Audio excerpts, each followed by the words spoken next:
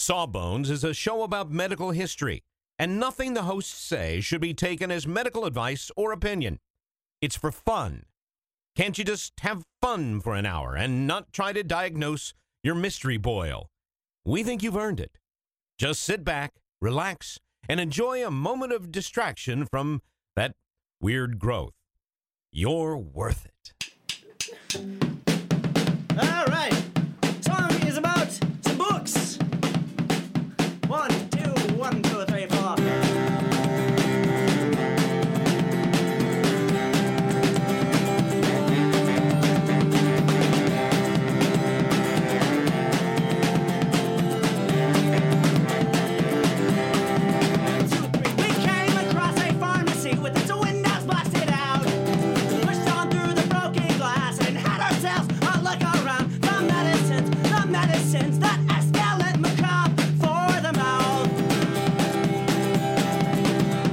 Hello, and welcome to Sawbones, a marital tour to misguided medicine.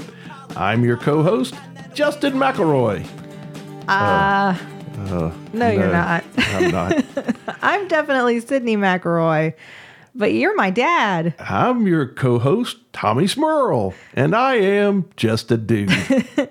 That's right. This is a very different Sawbones this week. It's a crossover. We've switched it up. We here at Sawbones, you're probably familiar. We like to talk about medical history and stupid, awful medical things that we've done throughout history because we didn't know anything. And my dad, whose name, by the way, is Tommy Smurl, I'm introducing you. Oh, well, thank you. Does a podcast that does sort of the same thing with legal matters called Court Appointed with my uncle Michael Meadows. That's right. And so we got the idea, said, here's a topic that kind of is part medical and part legal. Why don't we do a big podcast? And then Justin said, let's just swap dumb guys. You go over with Sydney and I'll go over with Michael. And we'll do the same topic, but cover it from both angles. So you have a sister episode now. Now, it should be noted that I did not refer to them as the dumb guys. It's a Twitter thing. It's a Twitter thing. Yeah, they talk about the dumb guys on those shows. No, you're just not the experts. That's a lot more cumbersome. Just the not experts. I clarify that by saying I'm just a dude. Uh-huh. That takes me out of the equation. I'm not held responsible for anything. So we wanted to talk a little bit about patient privacy and HIPAA, which you hear thrown around a lot, but a lot of people don't know what that stands for, what that means. And this is definitely a topic that has both medical and, of course, legal implications. Myself as a physician, I have my own kind of perspective on it. And then on Court Appointed, my uncle Michael is a lawyer, so he'll be taking the same topic from a legal perspective. So let's talk about patient privacy. All right. That sounds like a good idea. Since that's our show. The idea of patient privacy is not new. It's very old. It goes back as far as, when we really think about the history of medicine, a lot of the time, especially on Sawbones, I'll start with Hippocrates. Now, of course, we were doing weird things to people even before that. But we kind of think of that as the beginning of the medical profession. Isn't that ironic? Hippocrates and HIPAA? That's I almost true. think it came from that. Yeah. And I guess it didn't have anything to do with it because it's an acronym? Yeah. It didn't, but they so often will choose those kinds of acronyms to represent that. They do that with medical studies a lot too, where they try to pick something that sounds exciting or revolutionary as the acronym for the study when it's really just about which cholesterol drug is better or something. So give it an exciting name and it makes it more exciting. Yeah, because it's our nerdy stuff, so we're trying to get people interested in it. For the commercials later when they try to convince you to tell your doctor that you want that. Well, according to this very cool trial. So Hippocrates, of course, wrote the Hippocratic Oath, and patient privacy is specifically mentioned in the Hippocratic Oath. And what it states in the original version is, "And whatsoever I shall see or hear in the course of my profession, as well as outside my profession in my intercourse with men, if it be what should not be published abroad, I will never divulge, holding such things to be holy secrets." So basically, I'm not going to tell anybody what we do. what happens in the doctor's office stays in the doctor's office. So they were like in Vegas. Exactly. It was the same idea. And Okay. this was largely tied to the fact that historically, doctors initially were very closely tied to priests. So while by the time the Because they Hippocratic... killed a lot of people. What? No. Wait, what do you think priests do? From to administer last rites. Well, that's a fair comparison. We didn't know what we were doing. No, but because by the time, now to be fair, in Hippocrates' time, physicians were beginning to become more regarded as like craftsmen, tradesmen, like guild members, that kind of thing. They were still very closely tied to their religious roots because for ancient history, medical problems were largely seen as like punishments from the gods, or if you got better, it was a divine intervention. Whatever healer coached you through that, therefore, was imbued with some sort of spiritual powers as well. So you can see that like close connection. So priests, in fact, were doctors for a long time, and I mean, like if you look at like shamans and medical men and that kind of stuff, the two were very tied. And so I think you see that related. That just as a priest holds your secrets very sacred. I mean, if you go confess to a priest, they're not going to tell anybody. The same was expected of a doctor for that reason. I'd never thought of that, but when you think about things like Native Americans, they had their doctors were also the spiritual leaders a lot of times there, and you when they run into tribes in the woods that have been back in there and people don't know much about. Usually the spiritual leader is also the medicine man or whatever like that. Exactly. And if you think about the origins of disease as being thought to be divine, punishments or whatever, it makes sense. You'd want somebody who understood the body but also was in touch with the spiritual realm. Because then curing you of disease is very much like exorcism. And so then the corollary to a priest becomes very clear. That kind of goes back to your detox episode, huh? Yeah, that's true. Like exorcism and all the bad Yeah. stuff coming out. Get all the bad stuff out. So alongside this belief is the directive that we refrain from any wrongdoing. So we're supposed to keep our patient's secrets sacred and secret and not tell anybody, because that is the trust you put in your spiritual healer or your physician, whatever we are at that point in history. But at the same time, we're not supposed to hurt you. That primum non nocere, first do no harm, is not actually in the Hippocratic Oath. That actually came along in like the 17th century. But it does make a point in the Hippocratic Oath that we should refrain from wrongdoing, which is, I mean, the same idea. That's a good idea in general. I mean, does it really have to be written in there? Try not to kill them, I mean, Dad, I know you're new to this show, but trust me, we've done some pretty messed up stuff in history. It was important to remind doctors, like, try not to hurt anybody. I think that Do No Harm was a movie title, too. Had something to do with that. It may have been. But because we were also tasked with not hurting people, over time, physicians took this to mean that sometimes, in order to help your patient, you had to tell their secrets. That sometimes if they couldn't take control of their own healthcare, or they weren't able to do things for themselves, that you might have to divulge this information to somebody else to help them manage whatever it is, or make a decision, or keep them from doing something that you thought would harm them. And so that's like a direct conflict. You want to keep their secrets, but at the same time, if we're not supposed to hurt them, maybe sometimes, and that's a very paternalistic attitude of medicine, sometimes for their own good, I'm going to tell somebody their secrets. And that was completely left up to the doctor. So it's your own discretion. What do you think you need to do in someone's best interest? Well, I don't know. It's up to each individual person who just happens to become a doctor. And some people are better at making those decisions than others. Exactly. That's a lot of power to just put in physicians. I mean, like, I like to think that I'm okay at science, and I care about people a lot. And so therefore I had a talent for medicine, and I was able to get through medical school. But that doesn't necessarily make me this great person. I think you're a great person. Well, thank you, Dad. I hope I'm a great person, but it doesn't necessarily make me one, just because that's the job I chose. And so Your mom and dad think you are. there are a lot of wonderful doctors, but the two, you can't assume one. And also, the other exception that's in the oath is, and it's in that paragraph I read, if the information be what should be published abroad. And what they're talking about is if this is important information that maybe we need to share with the world so that we, further our understanding of the human body, then we need to share it as well. So like if it's a big breakthrough about something that could save lives, you find something with someone that is a disease and you find a cure because of it, and then you need to share it. Exactly. And so then at that point, you have to make the decision, is it something I need to do that with or not? And then it's okay to do it if you decide it is. So we see that even though this was this sacred duty, we're already kind of like, well, but almost all the time. Almost. This idea that it was kind of this sacred duty, like it changed throughout the Middle Ages when it became more of like a mark of decorum. A doctor would not be respected or trusted if you gossiped about your patient. You would think they were less professional. Sure. So maintaining privacy became more tied to professional behavior. And this was mentioned specifically in this treatise written by John Adern in 1370. And it was a treatise on anal fistulas. And he says specifically, you really shouldn't talk about your patients. And you can kind of see why. Yeah.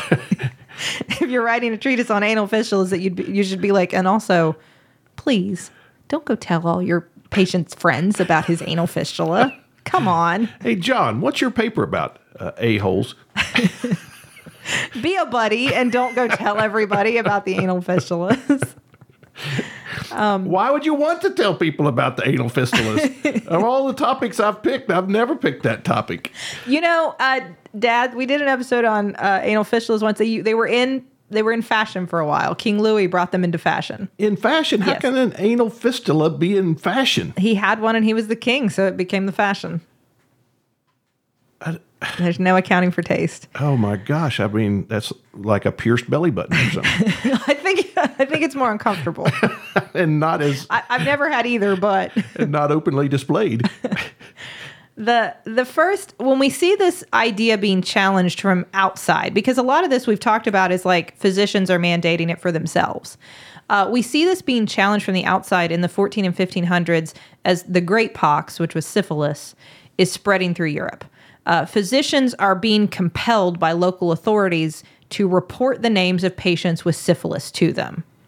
And this is clearly in violation of the oath and what physicians believe their job is. And this is actually taken to court repeatedly as physicians are fighting for their right to keep their patients' secrets, and judges are trying to force them otherwise. And there are a lot of compelling arguments about trust. And this is where we start to see that argument. If I start telling people, hey, this dude's got syphilis, nobody's going to come to me for treatment for syphilis anymore because they're going to know that I tell people. And so it's going to be bad for patients. It's bad for the public health. They need to know they can trust me or else nobody will seek medical care. And that's where you start to see that argument arise. And physicians fought really hard and they made really compelling arguments. And ultimately, in every case, the judges agreed with them.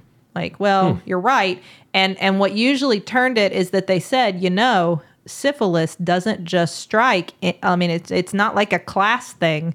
Anybody can get syphilis, maybe even judges. And if a judge got syphilis, wouldn't that judge want me to keep it quiet? And he said, I would. Yes, he would. And then they ruled in their favor. They did, I would note, they did make an exception where the judges were like, you're right. We could reveal some really personal secrets for some people that we like, so we won't do that. But you're going to give me a list of the, quote, ruffians and prostitutes, right? Just the ne'er-do-wells. And the doctors were usually like, well, okay, that's fine. Yeah, of course I'll do that. So. Oh, man. Yeah, obviously. Is that where they got a pox upon you? One of. This is the syphilis was the great pox as opposed to the smallpox. Syphilis was a great pox? It was. And overall poxes, that's a great pox? I think. Man. I don't know that they mean great as in great job. I think they mean great as in it's great. You tell your friend, hey, I got syphilis. Oh, you got the great one. Man, you're lucky. I just got the never small get the good one. pox. Golly. And then Fred over there got the chicken one. That's no good. Chicken. But now he'll be liable to get shingles later in life. There you go. I wouldn't know that if they didn't have the commercial. And then you got to look at it. Obviously, we were far from really a great code of medical ethics at this point, since like it was okay to divulge, what were considered at the time the lower tiers of society. It was okay to divulge their medical information, but not a judge. But that starts to improve. We see confidentiality kind of codified throughout writings in the 1700s in Europe, as well as in the early days of the U.S. Throughout U.S. history, you see more and more stress on patient privacy and on only disclosing a patient's information to them as opposed to family members. Like that's kind of, that notion in the U.S. is really ingrained. Like the idea that that Dad, you would be sick and I wouldn't tell you about it. I would only tell Mom, if I was just your doctor and not your daughter. That would be crazy. Like I wouldn't even think to do that. But that has been, I think, unique in the U.S. Now that is true in other countries as well now, but it wasn't throughout history. Well, now you have to sign something for other people to get information. Exactly. I mean, right? I mean, like, even if it's your wife or something, they'll only tell you unless you sign something saying it's okay for this person to hear this information. That's exactly right. And that can make it very tricky sometimes as a family doctor, where I take care of a lot of large families, and you get a lot of like, hey, you saw cousin Bob the other day. How's he doing? And I have to say, I can't speak about it. I can't say anything. He has the bad pox, though. But you got to say it in a way that they'll still like you. So I'll be like, I love cousin Bob. Anyway, how are your feet? Like something. I don't want to, but I can't talk about it. Well, at least you won't have to worry about buying cousin Bob a Christmas present. Don't expect him to be around then. No. This was actually, you begin to see also a stress in early writings in the U.S. on the health of women patients being kept private, because throughout history, as you can imagine, since women were barely considered their own property, that their health information was certainly not considered their own property. Sure. And so you would see this in cases of like, you want to marry somebody, but you want to make sure she's like good stock. And so you can get information from her doctor, or a husband could easily get information on his wife's health that his wife would never be given. I mean, the doctor would go examine the woman and then go tell her husband everything about her, and she would just sit there quietly. Give me the lowdown, doc. Exactly. I mean, and so you start to see this idea that, I know it's crazy that women are people and maybe they have rights of their own, and maybe you should tell them about their health. Did you have a look under the hood? Yeah, that kind of thing. To be fair, this could be true in the inverse in some cases for royalty. There were cases where, like, a princess would be betrothed to somebody, and they would say, well, let's check this guy out. Is he good stock too? So it could go the other way. But, sure. The exception that lingers, though, at this period in history is the terminally ill patient. And this argument comes into play a lot between a lot of the great, early U.S. and European thinkers of the time, who were saying, like, either is it okay to lie to a patient who has no hope of ever getting better and say, like they say, promise them cure in all cases, even though they are hopeless. That is written. Like, go in and say, yes, I'm going to make you better. In 2 or 3 months, you're going to be back on your feet again. Don't worry. And then go in the next room and tell their family, listen, you're going to need to get funeral preparations underway. And that was a common idea at the time. Whereas you begin to see people in the U.S. saying, no, I don't like that. We should start to tell people. Well, you hear the thing about people would tend to live their lives differently if they knew they were on limited time, maybe make more of the moments. So exactly. Maybe you'd want to do that if you knew, and if you keep that from them, or the burden falls to the family then to have to pass that news to them. Right, which is even worse. And a lot of this was, again, done with that. It wasn't malicious. It was that paternalistic idea, like, this is in your best interest. It will do you no good to know this. As your doctor, I get to make the decision what is in your best interest, and so this is what I'm doing. This went so far as some doctors, especially there was one doctor back from the Middle Ages, Dr. McKinney, who wrote in an essay on medical ethics, that you should never become knowingly involved with any who are about to die or who are incurable. So basically just stay away from really sick people so you don't have to deal with this ethical conundrum. Hey, don't go to room 3B. I mean, that's what really his advice to doctors was, like, it's really difficult. You don't know if you should lie or not. Basically just don't get involved. Slide the tray under the door and run. That way, if he asks you any questions, you don't have to lie to him. You don't tell the truth either. You can just don't answer. Doc, be square with me. Am I gonna be okay? I got to go. I got an appointment. Oh, look at the time. Ooh, I got to milk the cows and slop the pigs. I got bills to pay. Well, Dad, things got better, and I want to tell you about it. But first, why don't you come with me to the billing department? Well, all right. Lead the way. You've never been there before. No, I've never been to the billing department. The medicines that escalate macabre for the mouth. All right, our first sponsor this week on Sawbones is MeUndies. Now, you're going to wear underwear pretty much every day, and so don't you want them to be comfortable? And that's the truth with MeUndies. They are incredibly comfortable underwear. We talk about them a lot on the show because we wear them all the time. They're made from sustainably sourced micromodal, a fabric that is 3 times softer than cotton. And Dad, even you can vouch that they are great underwear. That is absolutely true, and I have no idea what modal is. But I know I like the underwear. I'd heard you all do the ads on them before, and so when mine were wearing out, I decided I want to get MeUndies. So I got MeUndies, and I've been wearing them ever since, and I love them. And they are even worth this horrible traumatic fact that now I know the kind of underwear my dad wears. Well, I have to know what kind of underwear you wear. I've heard you and Justin both say that you like them and yet you wear them. I'm wearing them right now. I'm not just the president of the hair club. I'm a member. If we're wearing matching underwear, I'm never doing this show again.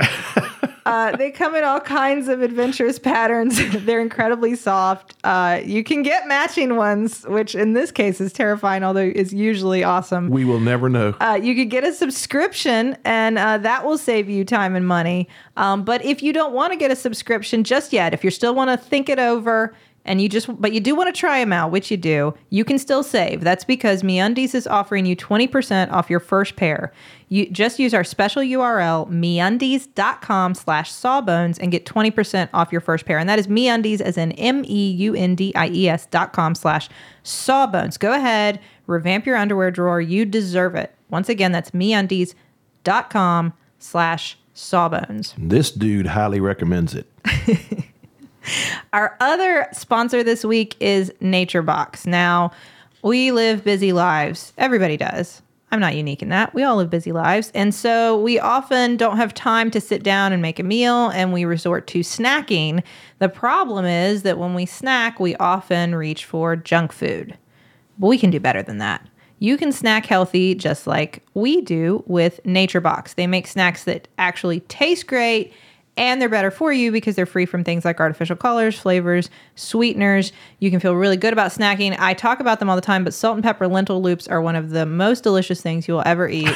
I promise you. Salt and pepper lentil loops? They are delicious. I eat Fruit Loops. No, That's these different, huh? These are so much better. They're one of the most delicious snacks, and they're good. They're healthy, and they're so much better than any other chip you're going to buy in the store. So check those out. I talk about the coffee popcorn all the time. It's delicious. The Big Island pineapple is a way that I've snuck fruit into my daughter. So there are all kinds of delicious snacks. You can go to their catalog, their snack catalog. There are over 100 snacks to choose from. They're constantly adding new delicious ones, so you never get bored. And if for some reason you don't like a snack, NatureBox will replace it for free, although that's not going to happen. So right now, you'll save even more by going to NatureBox. You can go. They are offering our fans 50% off. 50%? That's almost half. That's exactly half. Oh. 50% off your first order when you go to naturebox.com/sawbones. That's naturebox.com/sawbones for 50% off your first order. naturebox.com/sawbones. So, as I said, Dad, things had to get better. They had to get better. Well, yeah, that's usually the turning point in this show. Something has to get better. Like I said, while this idea persisted in the 1700s in many parts of Europe that you could lie to a patient who was terminally ill for their own good was the thought process. In the U.S., especially during the Revolutionary period, things started to change.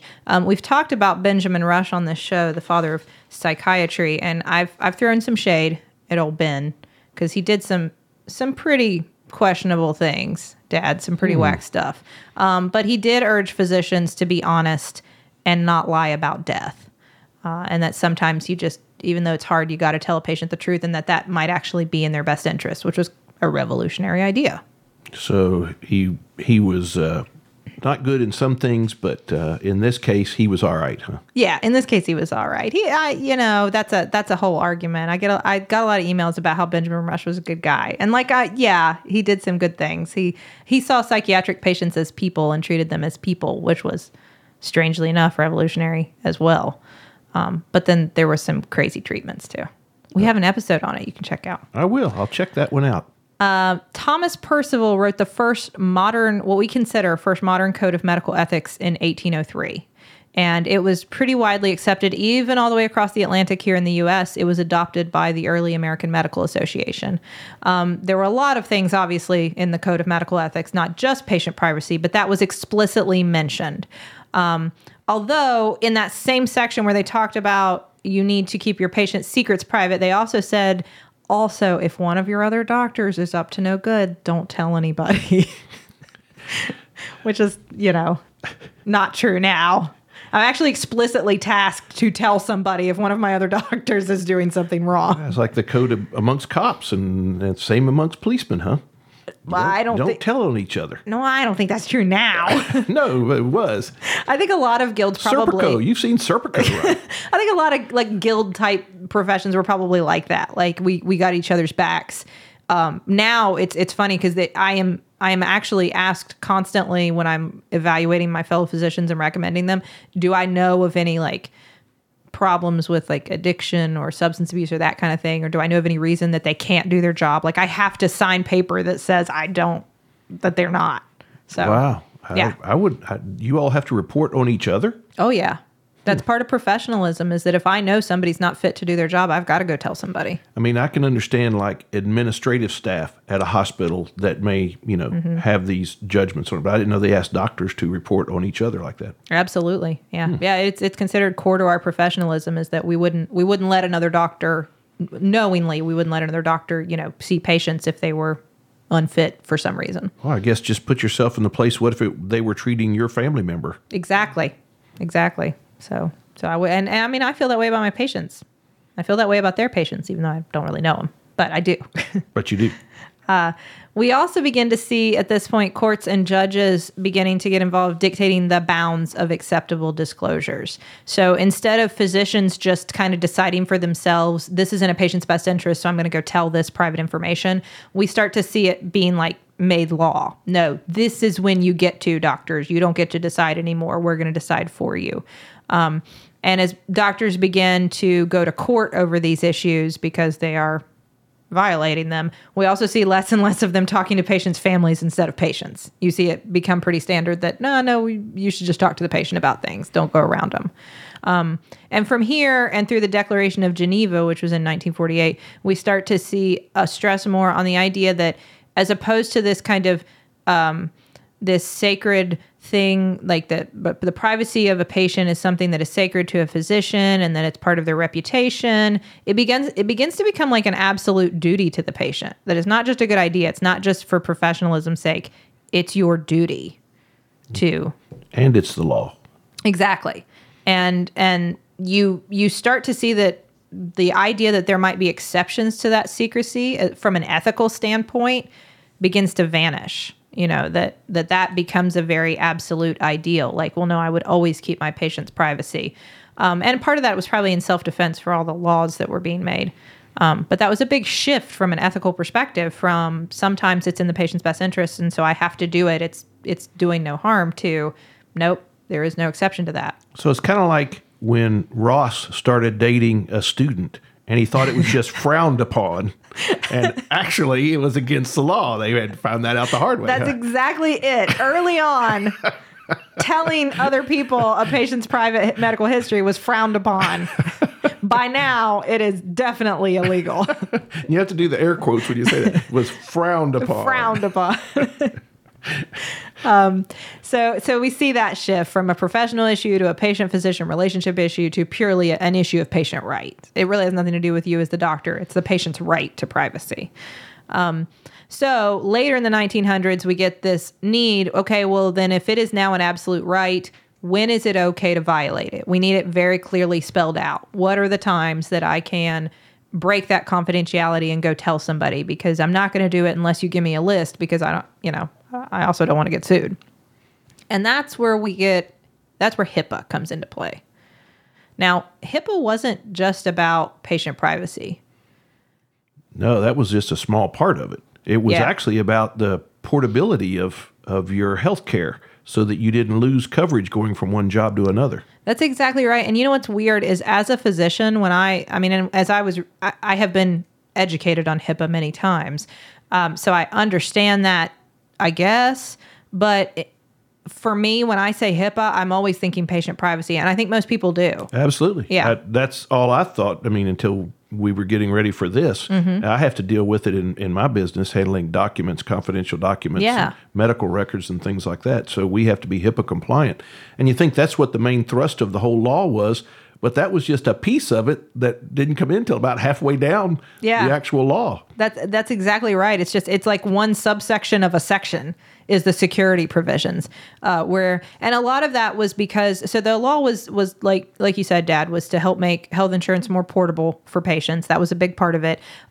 To like streamline the process, reduce waste and fraud, and that kind of thing. And part of that was not a mandate for, but a big push for electronic health records. That was a big piece of it, that would make it more portable. Your information would become a lot more portable if it was electronic. Well, and more secure too. Yes. If it's done properly, it's more secure. Because I can remember one of the projects we had when this first came about was to go to a hospital that had files identified with Social Security numbers down the spine. Mm-hmm. So, of course, you didn't want Social Security numbers hanging out there because, before that, Yeah. you didn't really have identity theft. Now, this was tied to that as well. So we had to go through and relabel all these files for them because they were changing to a different type of identification system as opposed to your Social Security number. And that's a good idea. I wonder if at the VA, they always use Social Security numbers, and I don't know if that's ever changed. On their files where they're visible? Yeah.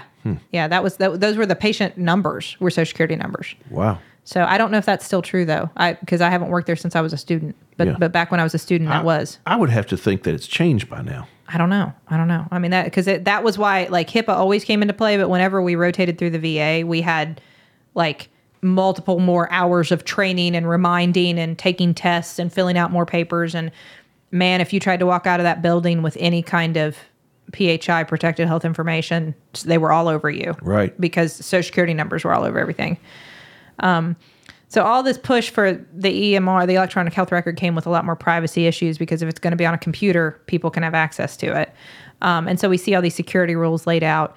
And since then, up to 2013, the law has been continually refined to add for ways to make the information harder, encrypt.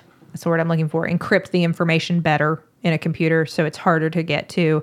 And this has come into play with now we have things like the patient portal where patients can send me messages and I can send them messages back over a secure sort of email server. And in some cases, patients can get access to their own medical records. The hospital gives them access to it, whatever they have on file. We have that too. Yeah, through the portal you can access your own records. We even have a secret doctor texting now. It's like a secret text program that is HIPAA compliant so that I can text other physicians about patient information, so that we can Goes through an encryption process probably. Exactly. Mm-hmm. And so in the hospital, we use that to communicate quickly with specialists often and that kind of thing. Yeah. That's why you can't email documents unless it's through an encrypted protocol. Exactly. I have to explain that all the time. If a patient emails me, I can't answer an email. I can't answer a Facebook question. Right. I can't do this. Yeah. Large breaches of HIPAA can be very expensive. So if a hospital has had some sort of break in their encryption or something, and you have to assume every patient who has been through their system has maybe been exposed, it could be $200 a patient at least to, the fine for that or to deal with that. And this doesn't even include state laws, which can add as much as $250,000 for a breach of HIPAA. And they constantly have to tweak the law because of the technology. You have such new technology rolling out all the time in different ways. It's like when they first did this in 1996, who would have envisioned something like where I read in the paper where I think it was a nurse in a room took a picture Yeah, I heard about that. of some guy's junk Yeah. and sent it to her friends. I don't know why she wanted to. I don't know if they knew him. That's terrible. I don't know who would do that. That wouldn't even occur to me. And of course, in 1996, they didn't have any view of something like that taking place. And so you've got to constantly upgrade it because of the different the different technology and stuff. Yeah. Yeah. No, if we want to take a picture of something like a rash or something, I have to ask the patient to like sign all these documents, and we have to be careful. Like, we can't just take pictures with our phone. We have to get like a camera. Like, it's a whole thing. Because we do that sometimes for like, because I work at a medical school. So like, oh, I want to keep this for students. I want to include this in a presentation. I have like 30 things I have to do before I can do that.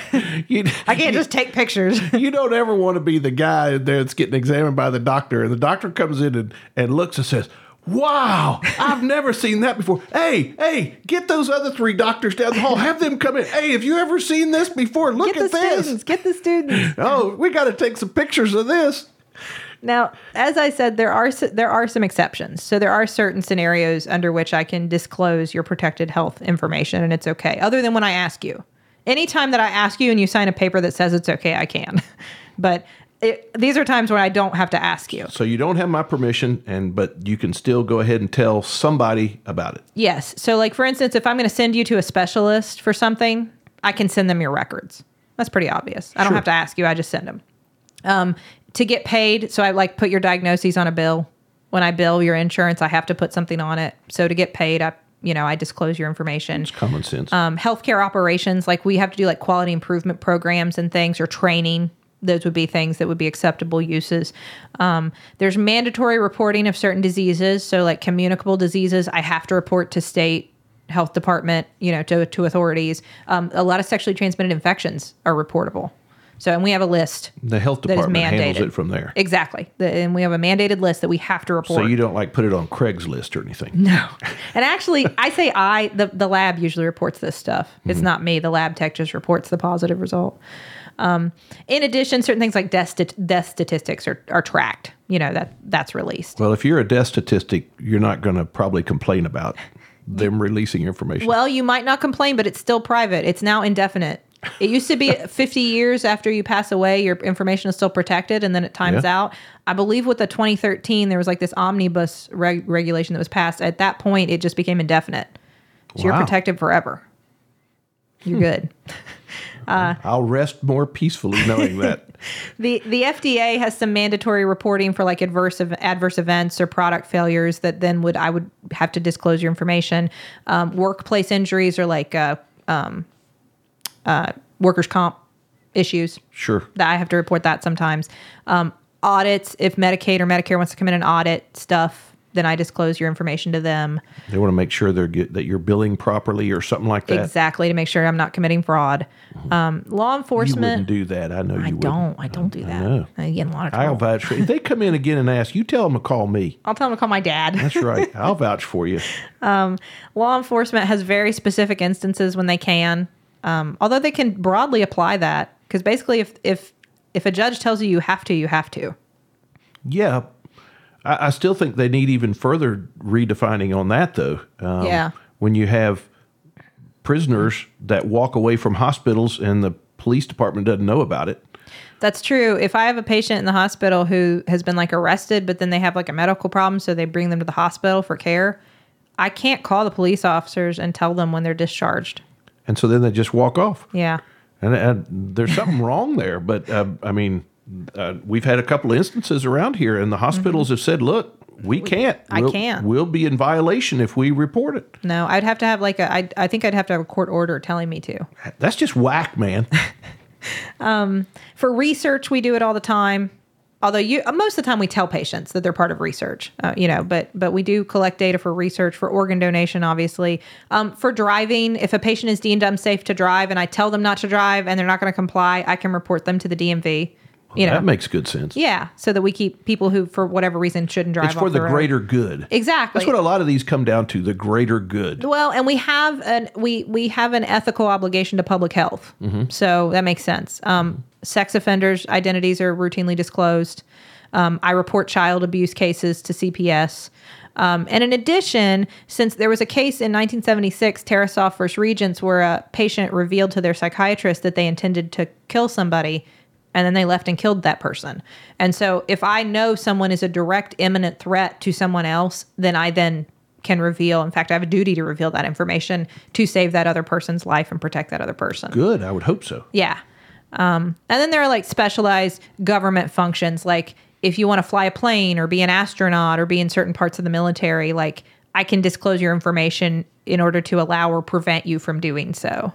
So those are a lot of cases, Yeah. a lot of situations. Tell the Army about my flat feet so they can't draft me. Exactly. You're F4.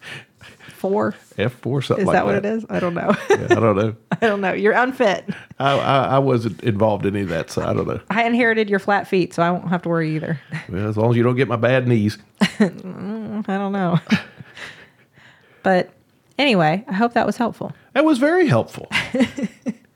Well, I think that applies to you too, Dad, with document storage and scanning this, any of this stuff. Absolutely. And, I thought that the mandate for medical records came about from that same 1996 law that HIPAA comes from, but it's actually the mandate for it actually came from the Affordable Care Act, which didn't take effect till 2010. Exactly.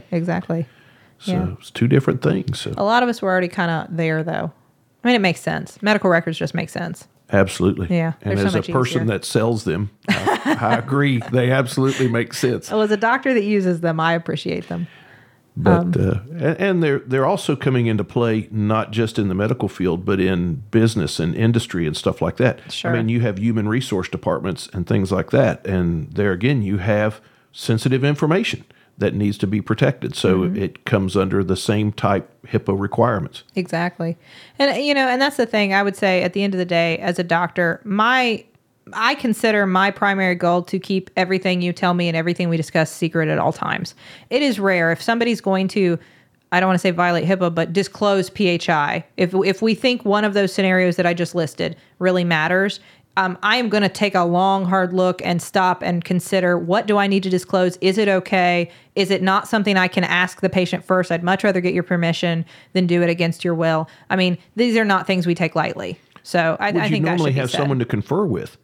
Like, would the hospital provide like a staff lawyer or a senior doctor of some type or something that you would confer with on this? I actually have legal counsel available to me all the time at work if I just want to ask a question. Just like, is this okay for me to do or not? I feel So- it's my obligation to report this person to authorities. What do you think? Then I have somebody I can talk to about it. So That's good. Because I would take that very seriously, and I think the vast majority of physicians would. Yeah, I'm not a rat. But every now and then, you got to. Well, thank you, Dad. This has been fun. Well, thank you for having me. I know that it's Justin's a regular, and I don't want to mess up the good thing, and it may be that I go back to court appointed, and they might have voted me off the island. They might want Justin back all the time, so I might have just talked myself out of a job. Nah, I don't think so. No, this has been a lot of fun, and you should definitely check out Court Appointed. Court appointed. It's on iTunes, or you can get it from Audio Boom. There you go. And you can check it out for the legal perspective on this with my Uncle Michael, who is a lawyer, and Justin will be there as I'm not going to say the dumb guy, as the jokester, as the goofster. So I appreciate you having me and participating in this crossover event. Well, no problem, Dad. You should check out MaximumFun.org for a lot of other wonderful podcasts. Thank you to everybody who listens to our show. Thank you to Maximum Fun for hosting us. And thank you to the taxpayers for our theme song, Medicines. I am your co-host, Tommy Smurl, not Justin McElroy. I had to hesitate. I didn't know who I was. And I am Sydney McElroy. Don't drill a hole in your head.